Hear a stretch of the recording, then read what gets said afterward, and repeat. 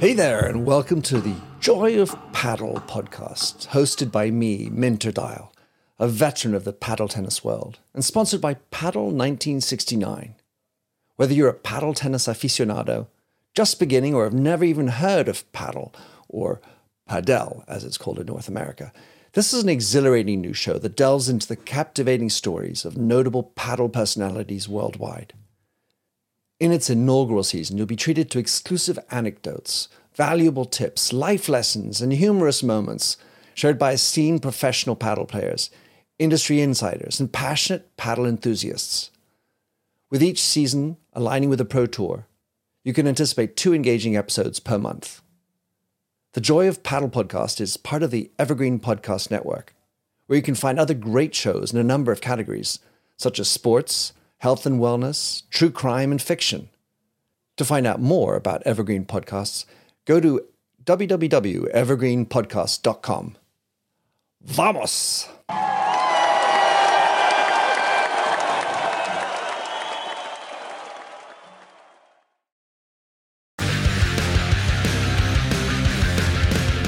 Welcome to Pit Pass Moto, the show that keeps you up to speed on the latest in motorcycling and brings the biggest names in motorcycle racing right to you. I'm PJ Doran. And I'm Dave Selecki. This week, we have Cooper McDonald with us here on Pit Pass. Pit Pass Moto is sponsored now by Moto America, the official AMA road racing series for the USA. And it's been awesome so far. Can't wait to get out to the races. Dave, are you going to be able to make a trip to one this year? I'm going to do my very best.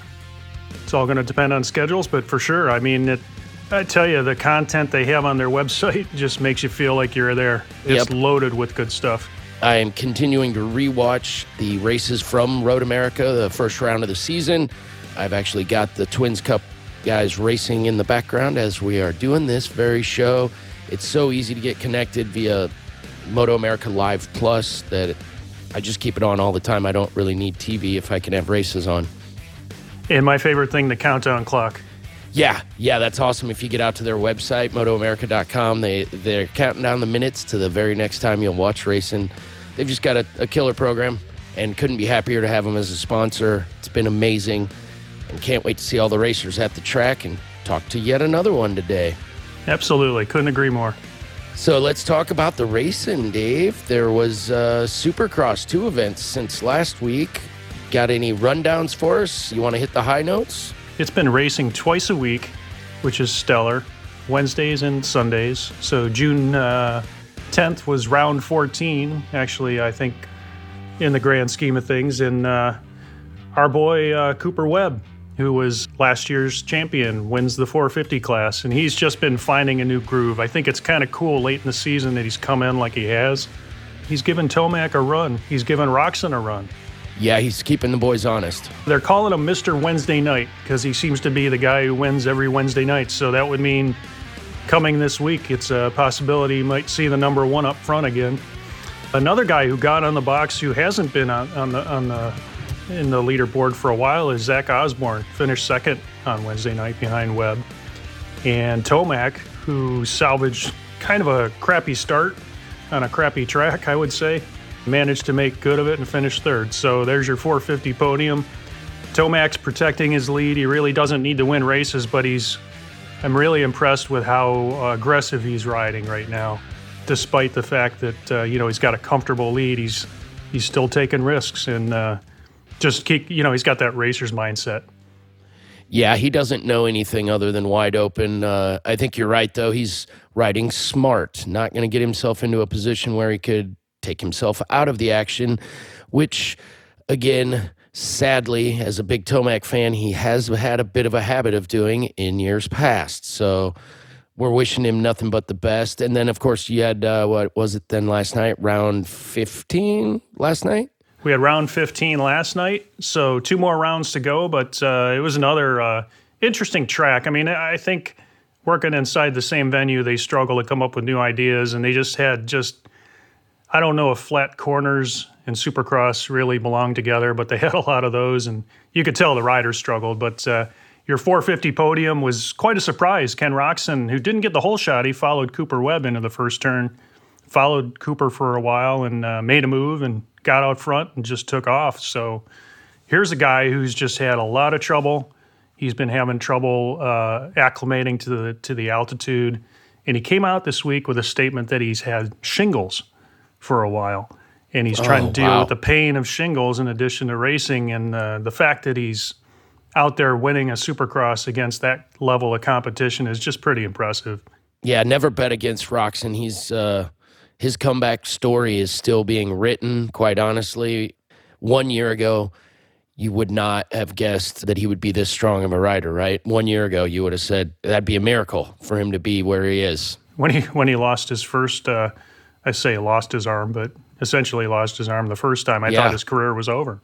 And he comes back, and then he does it again to the other arm, and he's still out there competing and winning at that level. So, yeah, I think you're right. The story's still being written, and can't wait to see how it turns out. Right now, it's a hefty battle between him and Cooper Webb for second place. I think I'm not going to say it's a foregone conclusion that Tomac's going to win it, because you never know. There's 2 rounds left, but he's got a pretty comfortable lead. He'd really have to implode at this point. Certainly not wishing that on anybody. No. But, yeah, they're battling out, so Webb finished right behind him in second. So those two are duking it out for second. And Tomac, who's got a pretty hefty lead at 24 points over Roczen, finished out on the box in third. And then we had a 250 West round. Lots of good racing in the 250 class. Really exciting to watch these guys go back and forth. Austin Faulkner brings it home. Put a little battle. Had to park Dylan Ferrandis pretty early in the race and did a good job of it. I guess a little comeuppance for Ferrandis, who's been a little pushy out there on the racetrack. He paid for it, and he finished second. And then the young phenom from Australia, 16-year-old Jet Lawrence, who led some qualifying laps and also got taken out a few times, had a few bad luck instances, let's say, but he finished out the podium on third. So a 16-year-old kid on the podium at a 250 West Supercross. Pretty impressive. That is crazy impressive, and clearly we're going to be seeing a lot more of that kid when he finds his roots, where he can stand without being shoved around. It's got to be tough being that young. The guys don't cut him any slack. Absolutely not, and he's got his brother out there on the racetrack with him also, and the two Lawrence brothers made the move from Australia to here, and they've landed on the Geico Honda team together, and those two are just amazing talents, and it's really going to be interesting to watch next 5 years with these guys, how they develop and what they develop into. And they both said that they're big Chad Reed fans and they want to follow in his footsteps. So what a better example. Yeah, set the bar high. Chad Reed is still out there racing too. There's a guy we could spend all day talking about. How about you give us today's trivia question, Dave? Absolutely. This week's Pit Pass trivia question is, the first stadium motocross event took place at the Los Angeles Coliseum in what year? More on that later on in the show.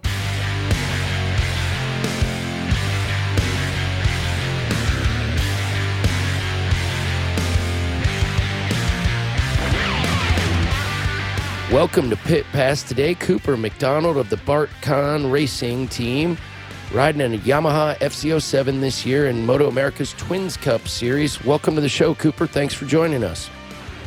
Thank you so much for having me. So you had a pretty doggone good weekend at Road America, and I'm sure you're ready to get back up there.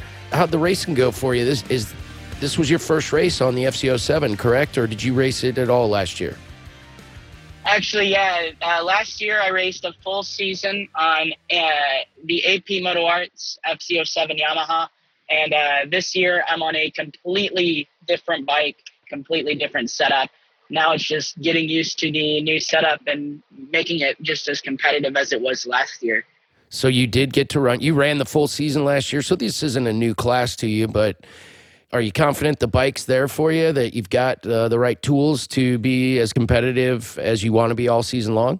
The first round was a good eye-opener. That was the first time I was ever on the bike, and that was the second time I've ever been at that track. Last year, I learned all of the tracks, and this year I'm implementing what I learned last year. So second time at the track, first time on the new bike. We learned a whole lot, and we've done a lot of testing in between this race or this last race and the one coming up in a couple weeks. And all the advancements we've made is going to make the bike much, much stronger. and I think we'll have a good chance to run with the guys in the top 3 at the next round. So Cooper, I understand your father's the crew chief on the team. Is that correct? I don't really know like specifics of who's who, but yeah, my dad is a mechanic along with one of the local guys here in Tulsa. His name's Shannon Ball. He's one of the local guys here in Oklahoma. And then Dustin Apgar is one of my mechanics as well. And he works also with Dominic Doyle. So I was kind of curious, you know, you ran the FC07 last year. You've got your father involved with the program. Does that make things easier this year as you're trying to dial in the bike and you carry over some of the things you learned last year? Absolutely. So I've been racing for a total of 4 years. Every single time I hit the track, I'm learning things. I'm still working on, you know, the basic things like rider position, and working with my dad, who was a national champion, you know, being able to work with people that have been racing since well before I was born. You know, I work with guys like Kevin Schwantz, 1993 world champion. He helps me a lot whenever he's at the track. Being able to use the team that I had last year and be able to still learn how to communicate what I need to communicate is a big key to that. I feel like working with the same team is beneficial. So, Cooper, you're a Oklahoma guy. Have you ever gone flat tracking? Because I presume you know the other famous Oklahoma racers. There have been a few. Danny Eslick immediately comes to mind. They're guys that I think traditionally kind of came from somewhat of a flat track background. Have you had any flat track experience? You know, I've never raced any pro stuff. I'm definitely not fast enough for the pro stuff. You know, I do go out to some of the flat tracks here in Tulsa, riding with guys like Danny, you know, Danny Eslick, Corey West. I try to make my way out there quite a bit, but I primarily focus on road racing. I know my dad and my uncle, Phil McDonald, he used to race flat track for a very long time. I definitely have a flat track background, but I primarily road race. Well, that's impressive. And gosh, you got Kevin Schwantz in your corner already. He usually is the guy who only takes an interest in really fast guys. I mean, he's super helpful. I know he has been to a number of riders. He's pretty selective about who he helps out with. So kudos to you for getting him in your corner. That is no joke, having that kind of talent behind you. Thank you. Yeah, it's really cool to be able to work with someone as awesome as Kevin Schwantz. You know, he's one of the nicest guys. He treats everybody the exact same. He's super humble, such an amazing guy. And it's really cool to be able to say that he assists me, he mentors me, he teaches me things. You know, he was at last year, he went to Laguna, he went to Barber as well. And yeah, those 2 tracks I did a little bit better than most of the tracks I went to that year. Started on the front row at Laguna, and that was really cool. And Barber, I think I finished 7th. I want to say, I can't remember off the top of my head. But yeah, it's really cool to be able to work with a world champion like him. So what is your favorite, after doing a full season, what's your favorite Moto America track that you guys visit? That's a hard question. I want to go straight for Utah just because I podiumed there.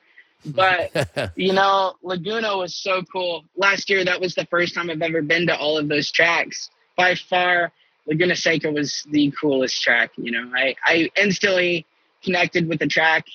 I think I started like 15th. By qualifying, I was P3, and I fought for the win in the race. And then I had a little mechanical, but I think I finished like 7th or 6th. Yeah, I finished right around there almost the whole season. This year, we're going for a little stronger finishes. Right on. Well, yes, and riders routinely say, when I talk to riders who've had their first visit, they describe it as essentially a roller coaster that you're in charge of. That's what it feels like from a rider's perspective. It's one of the few places I haven't had the opportunity to ride. I'm hoping to remedy that at some point soon. Everybody's got to ride at Laguna. It is such a cool track. And, you know, I thought, you know, before I went to Laguna, I thought everyone was overhyping it. And then I rode there, and I can tell you they're not. It is super, super cool. You know, you slowly build elevation all the way until the corkscrew, and then you basically kill all of that in one corner. It is the coolest experience. Well, thanks for hyping me up. Now I'm gonna that'll fill my dreams from now till the time I get to ride. I actually visited it a couple years ago, went out and there were cars on track, so I got to watch some hot laps, but nothing compares to riding. What do you think about Circuit of the Americas? That place is pretty fun too, right? I've actually never ridden at Circuit of the Americas. I went there last year to watch the MotoGP guys, and it looks like a super, super fun track. But I've never had the pleasure to actually ride there. Hopefully I can maybe hit a track day or something this year because they only let the super bikes out there. Yeah, because it's the combo event with MotoGP. It's kind of a limited offering from Moto America to fill out the weekend. But yeah, you'll be in that class soon enough, I'm sure. What do you got planned for the rest of your summer now that the race schedule is kind of shaped up? It looks like most of the races on the calendar are pretty firmly set. Does it feel that way to you guys? I mean, we can hope for that. I would like to see all 9 rounds completed. I really like the idea of the season. I'm going to be focusing primarily on losing weight. I feel like that's something that's holding me back. Getting stronger, getting more endurance, and training over the summer so that way the second half of the season is stronger than the first half of the season. And I feel like that's where most riders are. You want to end the season stronger than when you started, and that's the goal. Cooper, you touched on something that kind of piqued my interest as a fellow eyeglass wearer, and I've been a racer most of my life, rider. How does that work for you? I mean, road racing is a highly visual sport, and how does that work for you? Do you have any trouble? Do you get fogging in the lenses? Is it really something that you feel you're able to work around no problem? There's certain things that I have to do that most riders don't because I do wear glasses. I've slowly started moving to contacts, but, it's such a sketchy game because if you have a contact failure, you're basically racing with one eye and nobody wants to do that. And with glasses, with fogging, what I would have to do is anytime I'd come to a stop, I'd have to lift my visor. So I would pull up to the grid and I would have to lift my visor before I'd stop. Otherwise it would fog up. It was so uncomfortable, like having to almost hold your breath on the line, because if you don't hold your breath, you breathe and that's what fogs up your glasses. It was super difficult, and it's something that luckily now with contacts, I don't have to worry about as much, because if your glasses get fogged, you're really uncomfortable and you can't really do much. But with contacts and stuff, it's just as long as you keep them solid, you're good. Yeah, invariably you're going to end up racing in the rain. I used to wear glasses and contacts, all that, at about 39 or 40 years old. I had LASIK, changed the game for me entirely. You're probably too young for that yet. Your eyes are still changing. But racing in the rain with glasses was the worst. There was just no way to keep them from fogging up. I haven't had to do that in any of the pro races. However, in some of the club racing that I do, I've had the unfortunate experience of having to race with glasses on in the rain. And yeah, there's not much that you can do. Like you can use like anti-fog or Rain X to try to prevent it. But I mean, at the end of the day, by like lap 6 or 7, you practically can't see very far anyway. So it's just, LASIK's probably the way to go if you can, but I have to wait a few more years before I could do anything like that. I do remember a goggle manufacturer that came out with an electric fan goggle back in the day. That's the technology they need to adapt to the inside of your helmet to give you a little air conditioning, because I can sympathize. I've fought with that my entire life too, and you find ways to work around it and make it work. It's definitely a struggle, but everybody has their things that they have to work on, and that's just one of them for me. You just got to work on eyes, whereas some people have to work on different things. So knowing your weaknesses and trying to sharpen those instead of working on the same thing. Are you still club racing, Cooper? You'd mentioned club racing. Are you still planning to do that this year, assuming club racing is happening again? Yes and no. We haven't quite made a decision because, like you said, the schedule looks like it's pretty set in stone, but until it's 100% set in stone, we're still kind of tentative. I'm definitely not racing for a championship, but I might make some of the CMRA races or the ASRA/CCS races. Definitely love the endurance stuff. So that's most likely what I'll be doing in those races. But I think I'm going to be primarily making the CMRA races just because they're local to the Oklahoma track. Endurance racing, that is where it's at. A lot of seat time, a lot of laps, and you learn so much about how you feel as your energy goes off. I mean, it's an eye-opener when you get into 2-hour-plus races, right?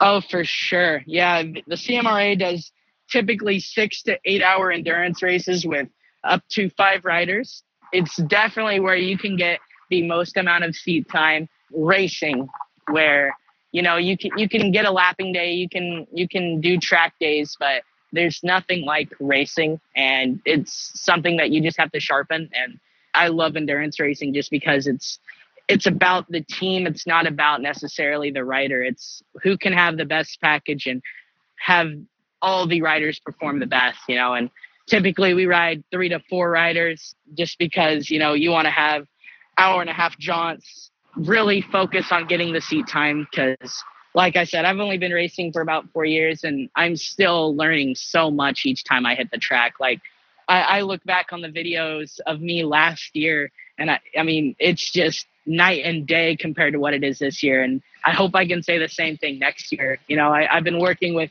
Dustin Apgar over at Indy Motorsports Complex in Tucson, Arizona. It's about an hour or 2 hours away from Phoenix. I did not realize how uncomfortable I've been riding until I trained with him out there. And, I really think going to the next round, training on my new riding position, training with the new bike, I really think we're going to be able to put on a better show. And hopefully it looks a little bit better. Well, I can't imagine it was all that bad. You've been putting up some good results, man. It's a pretty stacked field in that class. It's been every year that class has gone on, it's getting better. I mean, it has all the trappings and markings of a very, very professional and competitive class. Everyone out there has brought their A game. I mean, it looks that way in the pits too, doesn't it? For sure. It is. I can't say it's the most competitive class because that is not true. However, there is, I would say, 10 people in that class at every race that has the opportunity to win, where you can't say that about any other class, And the racing, it's not the speed of Superbike, but it's still a very fast pace, and it shows the true talent of the riders. The fact that the first round, Rocco and Caleb were 1,000th of a second across the line, glued to each other. The second race, the top 3 were less than 1/10 of a second off of each other. I mean, it shows how competitive the class really is. And, it's unfortunate that we don't get half the track time as most of the guys do. The next round, I think we have 45 minutes on Friday, 30 minutes on Saturday, and 15 minutes in a race on Sunday, which is not a lot of time to really get used to everything. If you have a problem, you're basically out. It's really, really difficult. I wish we had more time, but everybody has to work with the same amount of time. So it's just using your weaknesses to your advantage. Yeah, that's an impressive bit of numbers there that you guys are somewhat limited, although I have to think it just forces good rider, racer behavior. Don't waste energy, don't waste time. You don't have it, so you can't do those things. And it's probably teaching you how to be a better racer, I would imagine. Yes, absolutely. It's cool because you can use tactics like you watch some of these guys and how they qualify. You got to use tactics on how to throw the best lap together, getting behind someone that is faster than you, or if you are one of the faster guys, not letting someone behind you, and it really shows the skill, the people that can get up to speed fast versus the people that need 6 or 7 sessions to get fast.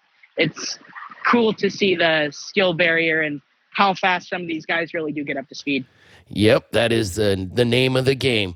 Well, as I mentioned, Cooper, we're wrapping up, getting near the end here. I want to give you a chance to thank your sponsors. You're clearly coming into your own as a professional racer. Congratulations on your new team. Who would you like to thank that's helped you along the way? Yeah, I got to thank all of the guys at BartCon Racing, Colin, Barton, Pete, Dustin Apgar. Got to thank the guys at Bison for hooking me up for those really, really cool leathers that I rode at Road America.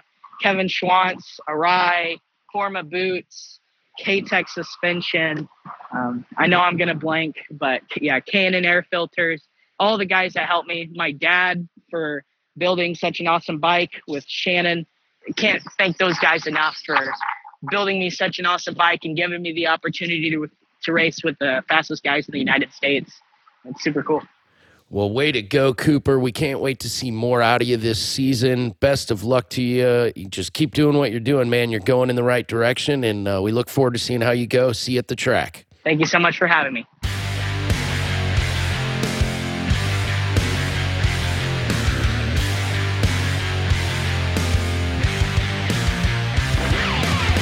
Pit Pass Trivia Question of the Week. Let me read the question one more time. The first stadium motocross event took place at the Los Angeles Coliseum in what year? And that year was 1972. So that was the birth of what later became known as Supercross. It was originally called the Super Bowl of motocross. It was a one-off event put on by a gentleman named Mike Goodwin, who was a big promoter back in the 1970s and early 1980s. He dreamed up the idea and put on the event, and it just grew from there. It was actually part of the Inter-Am series. It was a standalone event, but eventually they merged it into what they call the Supercross series officially in 1974. And the winner of the championship in 1974 was Piers Karsmakers, who was a Dutch rider who came over to promote motocross in the United States, real fast Dutchman. At the time, they had a 500cc class in Supercross, and former guest of the show was the champion of that series in 1974, and that's Gary Semix. That's some of the history going back in time with what's just become, I think, the biggest dirt bike-related racing event or series in the world right now. I think even the European riders are envious of Supercross and come over here and try to compete in it against the American riders, and more recently having great success at it, I would say, PJ. Yeah, absolutely. The likes of Ken Roxon, right? Good example. Dylan Ferrandis. You go back in time to guys like Jean-Michel Bale. The European riders have adapted and come over here, and usually that was the edge that the American riders had over the European riders, was the ability to compete on those types of courses. And the European riders have all just adapted well and actually beating us at our own game. Yep, that is unfortunate reality of the sport, and certainly we have guys that go the other way as well, and they have not done as exceedingly well as one would hope, or as perhaps people thought they might over the years. There have been notable exceptions. Yeah, there's a few. I think in motocross and supercross, the most recent example of a guy going the other way was Ryan Villapoto, who attempted to go to Europe and compete in the MXGPs, and that lasted, all of 2-3 races before he got hurt, and he was not competitive with the top echelon of GP racers. The tracks and the venues and the travel and the food and all the things that go with it, they just struggle to adapt.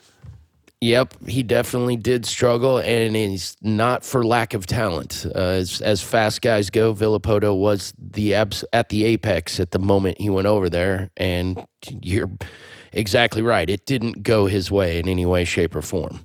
Now, in road racing, it's a little bit of a different story. There's been great American racers who've gone overseas and competed well. You're number one there.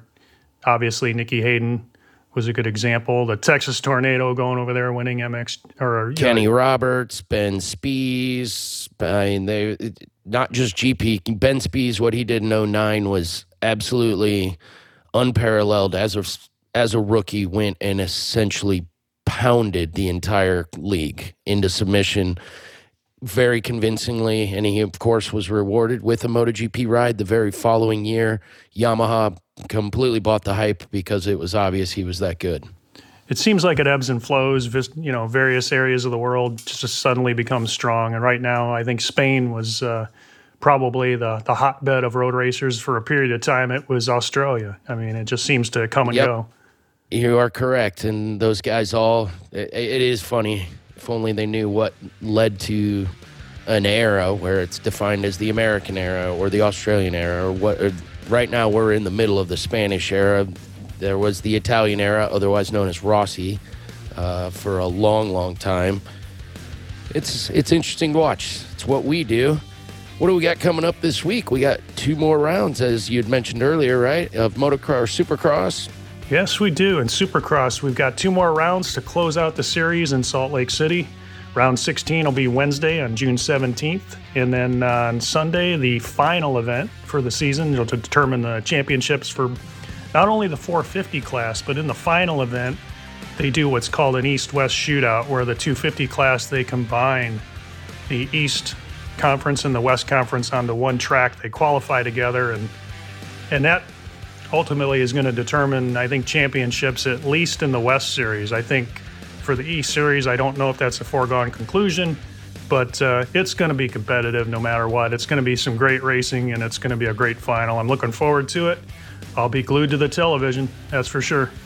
Yep, I definitely will as well. And in our sponsors world, Moto America, again, our very gracious sponsor, Moto America, their series right now has upcoming June 26th through the 28th, Moto America, this time with fans, or at least that's the plan right now. They have on their website at motoamerica.com, you can find the full schedule. They've got currently listed Moto America Superbikes at Monterey. That'll be out at Laguna Seca, July 10 through 12. And then they head down to Atlanta at the end of July, July 31 through August 2. Those are the upcoming races for Moto America in the road racing world. Look forward to getting to some of those races and seeing them live.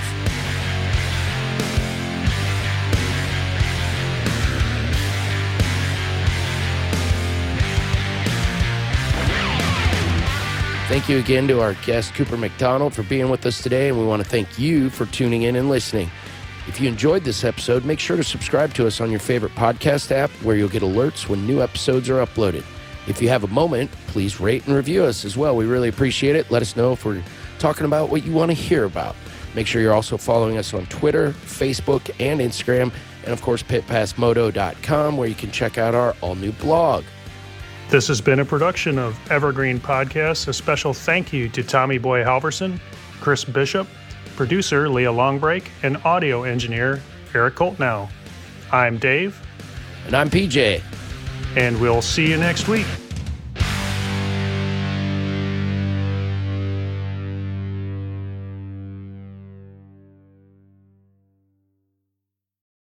For the ones who work hard to ensure their crew can always go the extra mile, and the ones who get in early so everyone can go home on time, there's Grainger, offering professional-grade supplies backed by product experts so you can quickly and easily find what you need.